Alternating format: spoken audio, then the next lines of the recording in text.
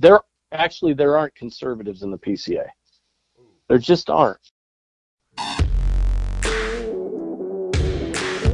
Hello, y'all. Welcome to a special edition of Midweek Fix. This is PCA edition. We have Pastor Andrew on with us, Pastor Michael on with us. We're going to talk about what's going on in the Presbyterian Church. And for you guys who have listened to the show before, I'm indebted spiritually to the PCA in a lot of ways. I was in the PCA for 17 years. Yeah.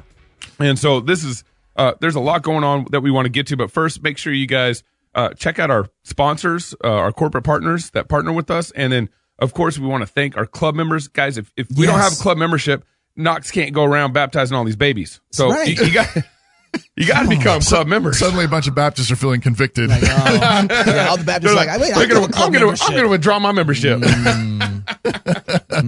Well, really grateful to have Andrew Dion. He's pastor at Trinity Presbyterian Church in Spartanburg, South Carolina, and Michael Foster is the associate pastor, also at Trinity Presbyterian. Thanks, guys, for being on the show.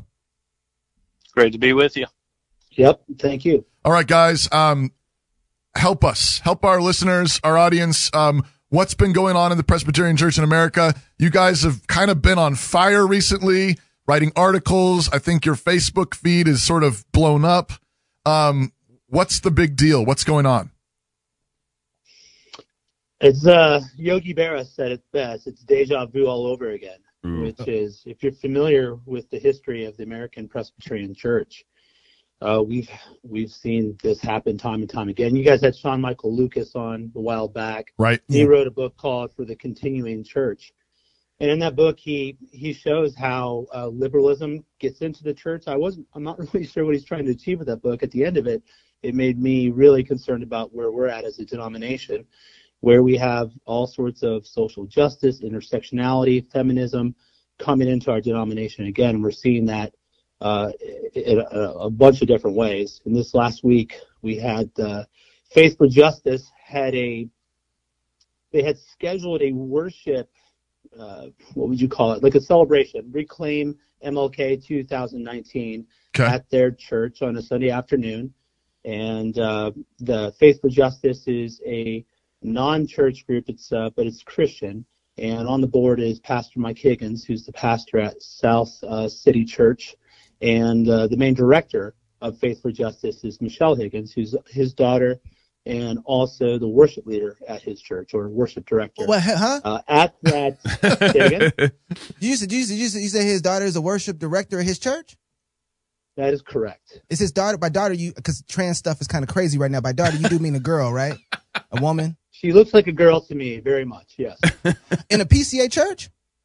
That's correct. How many churches do you think are doing that? Position in the PCA, so yeah, it would be. They allow women to be directors in the PCA. Okay. Wow. Okay. So keep going. So anyhow, someone told me about this, and that they had a ACLU transgender education and advocacy program coordinator named J. Marie Hill speaking there, and she was going to be speaking on how to mourn the tragic deaths of trans folks, which I think, that is something worth mourning. But it goes on to say, but learn to celebrate their lives and humanity. So basically you have a PCA church that's being taught how to celebrate the lives of transgenders on a Lord's Day service by a woman in an open lesbian relationship. Now, I actually emailed that Pastor Higgins, to get him on the show, and he responded and said, we aren't sponsoring this event. And he said, they're just using our facility. And that was it. I asked him to come on the show, and that was his only reply and everything. Well, Mike Higgins is a board member of Faith for Justice, so he's also the senior pastor at the church where it was going to be hosted. So there's all kinds of overlap here. Right. Wait. I'm trying to put my head around this. So he's actually on the board of the ministry that was going to come to his church? That's right. With the openly homosexual person? Well, remember, the openly homosexual, Correct. They invited her to come and speak, or him or it or whatever, to come and speak. So the lady... Faith for Justice is a little organization that was going to invite this woman, trans lesbian person. Okay. And the PCA pastor, Pastor Higgins, is on the board. Advocate. Okay. Yeah. All right. Now this is nothing new in some sense. I mean, Revoice happened this summer, and when we had Pastor Greg on, we got kind of some similar responses. Like, we aren't throwing the conference; we're just hosting the conference. But this is different. He's on the board, though. Or what is Yeah. his? What is his title to Faith for Justice? Probably some board. He's on the board of directors. He's on the board. Yeah. His daughter started Faith for Justice. And his daughter started it. Yes. Look, we have the same leaders, both organizations involved, and they see each other every week. They're in ministry together. Now I understand. And so they made the move. They made a move to remove it out of the church, and they set up shop at a PCUSA church that would house the conference. Yeah, that was easy. Oh, you can't write this. But now the elders of the church, is it called Southside? Is that what it's called, or something? South City. South City. They issued a statement in which they asked for forgiveness and repented of all this, right? No, they said that's not exactly what they said. They said that they became aware that when they became aware of the event, so I guess they didn't know this was happening somehow, and that certain aspects was at odds with their theological commitments. They had it moved. So they weren't aware of this? I forget the exact wording. Andrew, do you recall? I think it was similar to that. I remember reading it. Now, if I remember right, I might have gotten this from you, Michael, but hasn't Faith for Justice had worship services at South City previous to this? They were involved in 2 worship services. One was just for Faith for Justice, and the other one was a mission to North America was backing a LDR leadership worship service that they had there. So, and I should add, at both worship services, J. Marie Hill was involved in the worship band. I don't know what they knew. J. Marie Hill is... That's the advocate that. And who's J. Marie Hill? The lesbian. This gets a little Beautiful Mind, like Nash. You start connecting all the threads. Right. But J. Marie Hill is the ACLU lesbian, the trans advocate that spoke at MLK 2019. So she's been at their church leading worship on at least 2 occasions. Oh wow! When you say at the church, you talking about the building where the Lord Jesus is worshipped? Yes. You talking about playing on the instruments that belong to the Lord Jesus Christ? That is exactly correct. Where the gathering of the saints are happening? Mm-hmm. Let me clarify too. When I say lead worship, I should say that she participated in the music that led worship. Just to be clear, She was in she wasn't the one. band, the or whatever. worship band or whatever. Now, yeah, she's up there on the saxophone. Now it seems like that we don't just get here all of a sudden.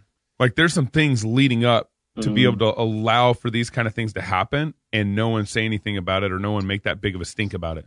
What's been going on in the PCA for the last? I mean, the PCA broke off from the PCUSA in 1973 because the PCUSA was going liberal, and it seems like the PCA is going down the same path now. What's been going on in the last 20 or so years for this to get here? Yeah, I mean, I speak with men who are in the PCA who came out of the PCUS, and their thoughts are the same thing is happening, only it's happening quicker in the PCA than it did in the PCUS. Wow. And so they're very discouraged and beginning to talk about what should be done. But in the last 20 years, we've been cataloging aberrant theology coming out of Covenant Theological Seminary. Now, I was a student there in the early 2000s. That's where I got my MDiv. And this is Pastor Andrew. Pastor Andrew was a student there. Yeah, yep. Pastor Andrew. And by the end of it, I think I was a thorn in their flesh, talking to them continuously about sexuality and the things that were missing. I remember going to a marriage and family counseling class, and we never got to Ephesians 5. In fact, most of the books Oh. we used were just secular psychology. Wow. No. And there are incidents like that from my time there, but also subsequent to my time there. And the connection most recently to Revoice is just a natural connection that grows out of a lack of discipline at the seminary for the previous 20 years in dealing with those who are moving away from the Westminster standards. And so Revoice was there's just a natural connection. 6 students and graduates from Covenant Seminary spoke at Revoice. Covenant Seminary was happy to have their vice president of academics, Jay Sklar, he's an Old Testament professor, speak there on Leviticus. And so Revoice is part and parcel of the direction of the seminary. What I think needs to be done is for there to be some sort of discipline of the seminary. I've made suggestions in an article on Warhorn. I think the board of directors needs to be overturned. I think the presidency needs to be changed so that real discipline comes to the seminary. The strange thing about the PCA is the whole structure of General Assembly is set up to bring accountability to the agencies of the denomination. So there's a group of 50 or 60 ruling elders and teaching elders that review the work of the seminary and Covenant College and Reformed University Ministries each year. And there's just very little blowback. There's very little engagement with President Dalby and the other leaders of the seminary that are there. Yeah. And so they're pretty insulated from there being any teeth in the discipline there. But I think men of the pastors of the PCA need to speak up in those circumstances where actual discipline can take place and put the seminary on notice that if things don't change, there's going to be trouble.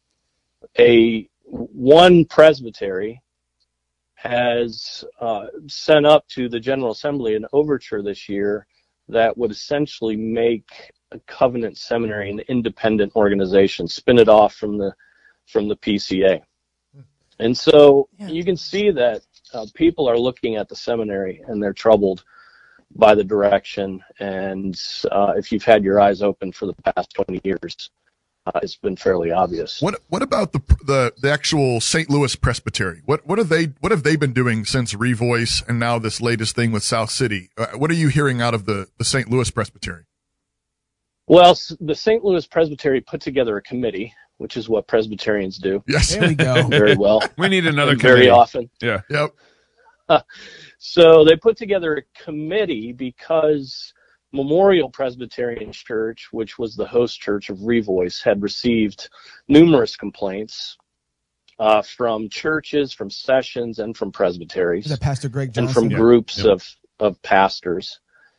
And the Missouri Presbytery also received a stack of complaints. And so they formed a committee. I believe it was formed in October of last year. And they were going to come with a recommendation of how to how to deal with the complaints and the charges that were brought. So they met, their presbytery met a couple weeks ago, and the committee said that they didn't have anything to report at this point, and so they punted to their April meeting. And so things are, this is getting pretty late in the day, given the fact that Revoice happened last July. Right. And It's been almost a Missouri year. Presbytery Right. has yet to do anything to clean up this situation. So I do want to talk we're about the getting time late in frame. the day. I do want to talk about the time frame that it takes the Presbyterians to move in a second. But before we do, I kind of have to go back because my head is still in the clouds. I'm sure a lot of people who are parents, their head is in the clouds about sending their kids to Covenant. When I was in Georgia and I was going to go to seminary, Covenant was the place to go to. And so would you for a moment just kind of walk out for me what's really going on behind the closed doors? Because it sounds like that you're saying that Covenant Seminary has been infiltrated and there's things going on there that are not good. But what are you going to point to say this is going on, this has happened? That's the issue right there. Because can I speak to that for a moment? Yeah, and this is Michael. This is Michael. Let me draw one more connection to show you how the things we're talking about here aren't unrelated. Pastor Mike Higgins, the pastor of South City Church, father to Michelle Higgins, is adjunct professor of applied theology at Covenant, but also the dean of students. Oh. So the church is the guy that sits on the board of Faith for Justice, the guy that his church was about to have this Reclaim MLK 2019 at there. He's the dean of students. And on his Facebook just the other day, he said, last night's Reclaim MLK 2019 was one of the most powerful times of my life. Thanks to all the participants who honored Jesus with their humble and courageous words. The crowd came even though it snowed. Thanks to Faith for Justice for putting together the wonderful program, awesome music, and food. That's the dean of students at Covenant Theological Seminary. Wow. Just to be clear. One of the things that I didn't know until just recently, I was following all this, but I hadn't actually watched any videos or anything. I didn't know that Pastor Higgins is a black man. Until actually you told me, Chuck. You told me, and how much of this? I mean, do you think is Covenant using kid gloves or St. Louis using kid gloves because they have a black pastor and they're afraid of repercussions? It's St. Louis. I mean, there's a lot of water under the bridge in St. Louis recently, right? And so you have to think that there's a sensitivity right now that is sort of giving them pause to discipline this man. Yeah. Go back to your question, Chuck. So what else is going on there at Covenant Seminary?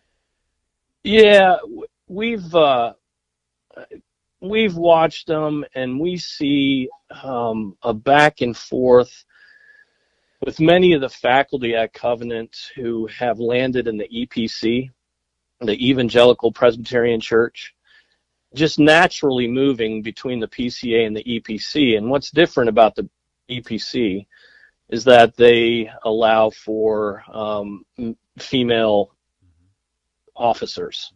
Yeah. And so female elders. And so Dan Doriani, who was one of the men who he had contributed to some works on biblical sexuality and a book edited by Wayne Grudem and CBMW. And, he during my time at the seminary just got up and went to the Central Presbyterian EPC Church. And I was greatly disappointed by it because he seemed to be Covenant's man on biblical sexuality. Yeah. And there he was, just easily entering into a denomination that had already compromised on the issue. There are other faculty members that that are currently pastoring EPC churches, and so there seems to be an easy back and forth between the Covenant Seminary and the EPC, where there should be. Yeah, I'm sorry. Go ahead. And where there should be clarity and a rejection. Right. They seem to have no problem. So you're saying instead of rejecting the EPC, instead of playing over there in their playground, they should be saying no one should be going over here because they are denying what Scripture says on this subject, and yet they're going over there and still teaching. So you're saying that it's bleed through from the EPC all the way over to Covenant? Yes, absolutely.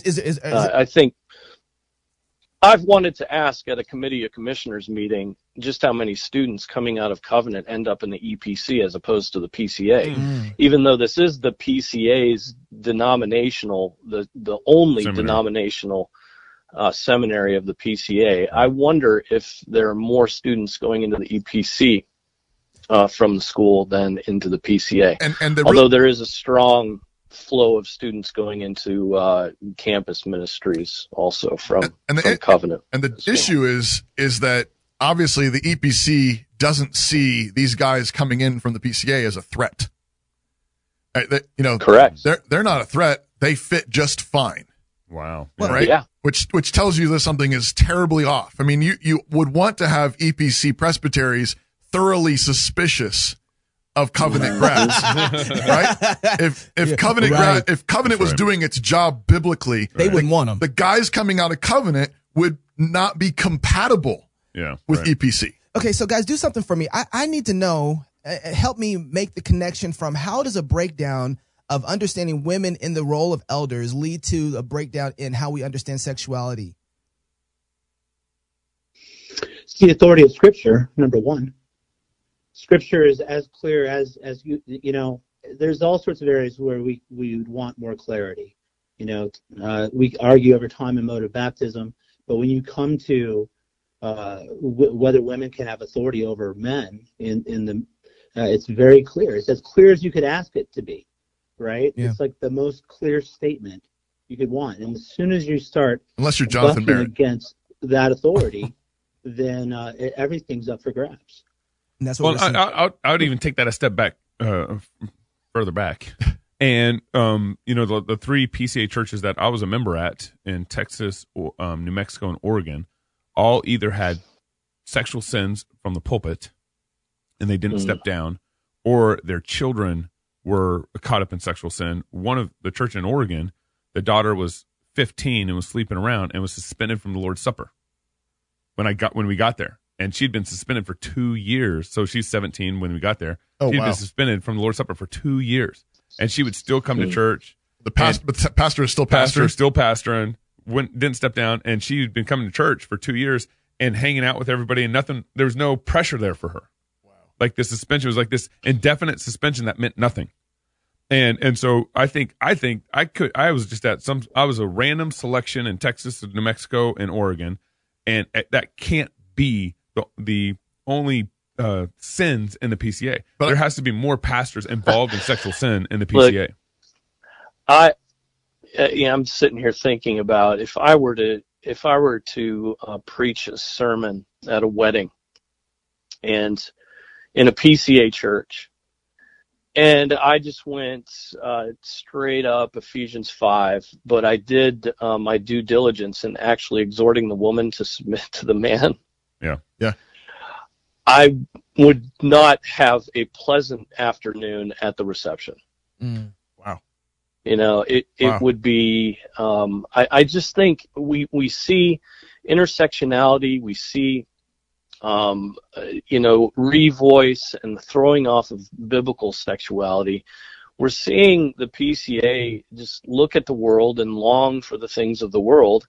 And when you're in that context now, if you say the simple truths of Scripture, you're attacked. Yeah. And that's discouraging. Yeah. You know, that's discouraging for the faithful pastors who are continuing to battle against the errors they see in the PCA. Not only are you battling against the sins of the world, but then you're battling against a denomination who is who's scared of Bible verses. We talked to a pastor or a guy in a PCA church not too long ago, offline, who talked about a situation in a PCA church where there was a local church actually practiced discipline for someone who was in a sexually immoral relationship. Yep. It was appealed up to the presbytery, and the presbytery basically told the local church that they had been harsh. Lay off her. And and this is like a young pastor of this local church. Yep. Was that the Corinth Presbytery? Or? Could you? So right now, I posted Miss Higgins' comments. I listened to her whole 30-minute sermon because that's what it was that she gave to the youth group, and it was I flinched, cringed, broke glass listening to this. It was horrible. Yeah. But when I posted this, I said, my pastor said this, Pastor Doug Wilson said, farewell PCA, rest in peace PCA. Yeah. And I said, here's evidence of that. And I got hit back with, you don't understand. We have people looking into this. There are people who are aware of this. And the PCA, we move slow on for a reason. So that we don't, But we're going to get there. And so you guys aren't being fair with your judgments of what we're saying, or with what's going on. Well, we are being fair. Well, that's what they're saying. But they don't like the criticism. Yeah. But they're saying they're working on it. So if somebody is like, hey, I'm disciplining my kids, you stay out of it. You don't need to know what's going on in my house. You're not in house. You don't know how we deal with things. The time frame that the PCA is working with things, is is this normal? Is this how it's supposed to go, or do we need to speed things up here, or what's the deal? Well, unfortunately, it's normal, and it churns very slowly in Presbyterianism because they want to. Because the lawyers run the show.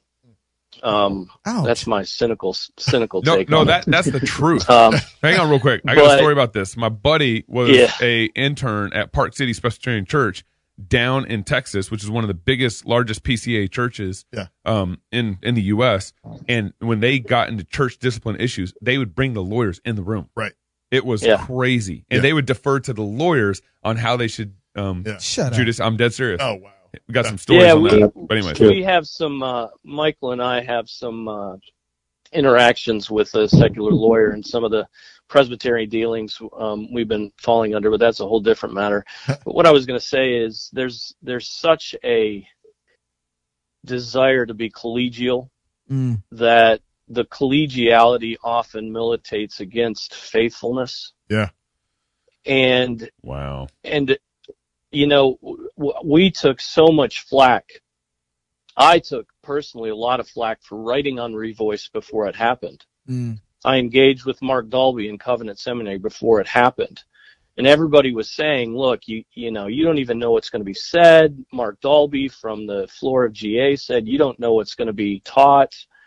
And I said, look, we know enough to warn the sheep. Right. Yeah. We know enough from their website that it would be faithless for us not to sound a warning. Right? You guys talked with Greg Johnson around the time. I think it may have been before the conference. Yep. But it's I think there's an unwillingness for men to, one, stick their necks out, and two, an unwillingness of men, once they've stuck their neck out and they're corrected, to just repent. Right? We warned, and if we had gotten it wrong, we would have repented. Sure. Right, Yeah. right. But the fact of the matter is we didn't get it wrong. Right. Yeah. I think one of the things that I keep running into, I see some of the whole purpose of that is the sheep, the people in the pews need to be warned that they're going to be fed certain poison. Yeah. Right. And you have to be out front of it. Right. I keep seeing the elders and a lot of PCA guys saying, but they affirm the inspiration of Scripture. They affirm biblical sexuality. They affirm the Westminster Confession. They affirm the Westminster Confession of Faith. And it seems like one of the blind spots we have is that we think that the enemy is going to run the exact same play that they ran in the mainline denominations 30, 40, 50, 60 years ago, that they're going to come in saying, we deny the inspiration of Scripture or something like this. But I think what we're finding is that this is actually more like a Mormon play where they're using the same words and they don't mean the same things. Right. We believe in the inspiration of Scripture, but then you find out they deny the historicity of Adam and Eve or Genesis 1. Right. I believe in the inspiration of Scripture, but I think that 1 Timothy 2 is not talking about it's allegory. It's a cultural thing. Paul's not actually saying that women can't teach men. Or I believe in biblical, historic Christian sexual ethic, but I do believe that people can be gay. Yeah. As long as they don't practice sodomy. Right. But they can have a gay identity and they can bring their queer treasure into the New Jerusalem. Right. But I mean, is that what you guys are seeing? What we have here is willful ignorance. We know how false doctrine and sin comes into the church. It doesn't come in with a declaration saying, here we are. It creeps in. Just like in Jude, certain men creep in. We know that men came into Galatia to spy out, right, liberty through stealth. Right. We know sin sneaks into our own life, right? So you have to always have an eye out for the leaven that we need to constantly be removing from our own life, from our fellowships. And so everyone acting like, why would anything bad happen to the PCA? Well, because something bad happens to every church. We always have to be practicing discipline. That's good. And when church discipline disappears, Presbyterianism's dead. It's gone. Wow. It's the heart of it. Yeah. And that's where we're at right now. People Amen. are saying, well, how, you guys are looking for conspiracies and things that aren't there. First off, it's very clear that this is there just from the events you can look at. But even more importantly, Scripture makes it clear that this is the nature of the church. We always have to be fighting sin. It seems like right now with the whole time argument is like, hey, we have our process that it goes through. It seems like that we have a 3-day cancer, but with a 20-day medicine. And so the cancer is intended on the 20 days that it takes to heal in order to be able to eat through you enough that by the time the medicine's applied, it won't really matter anyway. Or it's like bank robbers who know that it's going to take 5 minutes for the police to get there. Exactly. So they can do the heist in 4 minutes. Yeah. And, exactly. and they'll be safe. Well, Ecclesiastes says, if you don't execute justice speedily, the heart of children is set to do evil. Yeah. Right? It even means that you're opening up the door for more evil. That's right. Because you don't execute it speedily now. So Michael and Andrew, do something for me real quick. A lot of people listen to this, they're inside the PCA, love the PCA. We love the PCA. How do we fight this, and how do we deal with this in a way that we can have a revival and kick this out? So help deal with it from first the members that are in the churches to the deacons and then the pastors that are there. What can we do? Go ahead, Michael. Well, for the people, first off, just make no provision for the flesh, right? Hate the sin in your own life, live holy lives, and practice self-discipline. And then for the elders and officers in local churches to practice church discipline. We have to, everything goes back to the local congregation, even in Presbyterianism.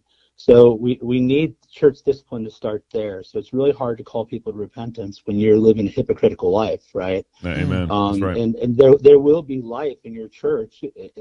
The Presbyterianism will never, ever fail. It can't fail. It's part of God's plan. Denominations come and go, so churches need to focus first and foremost on just being biblically faithful in the simple things. Preach sin, preach the law, preach grace, live holy, fear God. Give themselves to that, and the Lord will bless your local congregation. So I say that's where we start. And we need to pray. We need to pray that the Holy Spirit works purity into the PCA. And I think that looks like God raising up men who are willing to fight, willing to discipline agencies, and getting rid of men who are company men, getting rid of men who are protecting the organization's, their cachet, just protecting their reputations rather than being committed to truth, come what may. And so, the General Assembly has to do that work of disciplining those men. And that's hard because people lose their jobs. It's hard because people lose their board of directors seats. But that has to happen. That has to happen in the PCA, and it'd be cataclysmic. It'd have to be huge. I think the only way to turn around the PCA would be for drastic measures to be taken. Again, this is late in the day as far as the denomination is concerned, and so. Right. There has to be men that God raises up who are willing to speak frankly, who are willing to use their authority in the church courts and bring about purity. Will it happen? Well, by God's grace, it will. Am I expecting it? I pray asking God to do it, but come on, get that post meal. Get that post meal, bro. Is in serious decline, man. Now you said fight. You said raise up men to fight.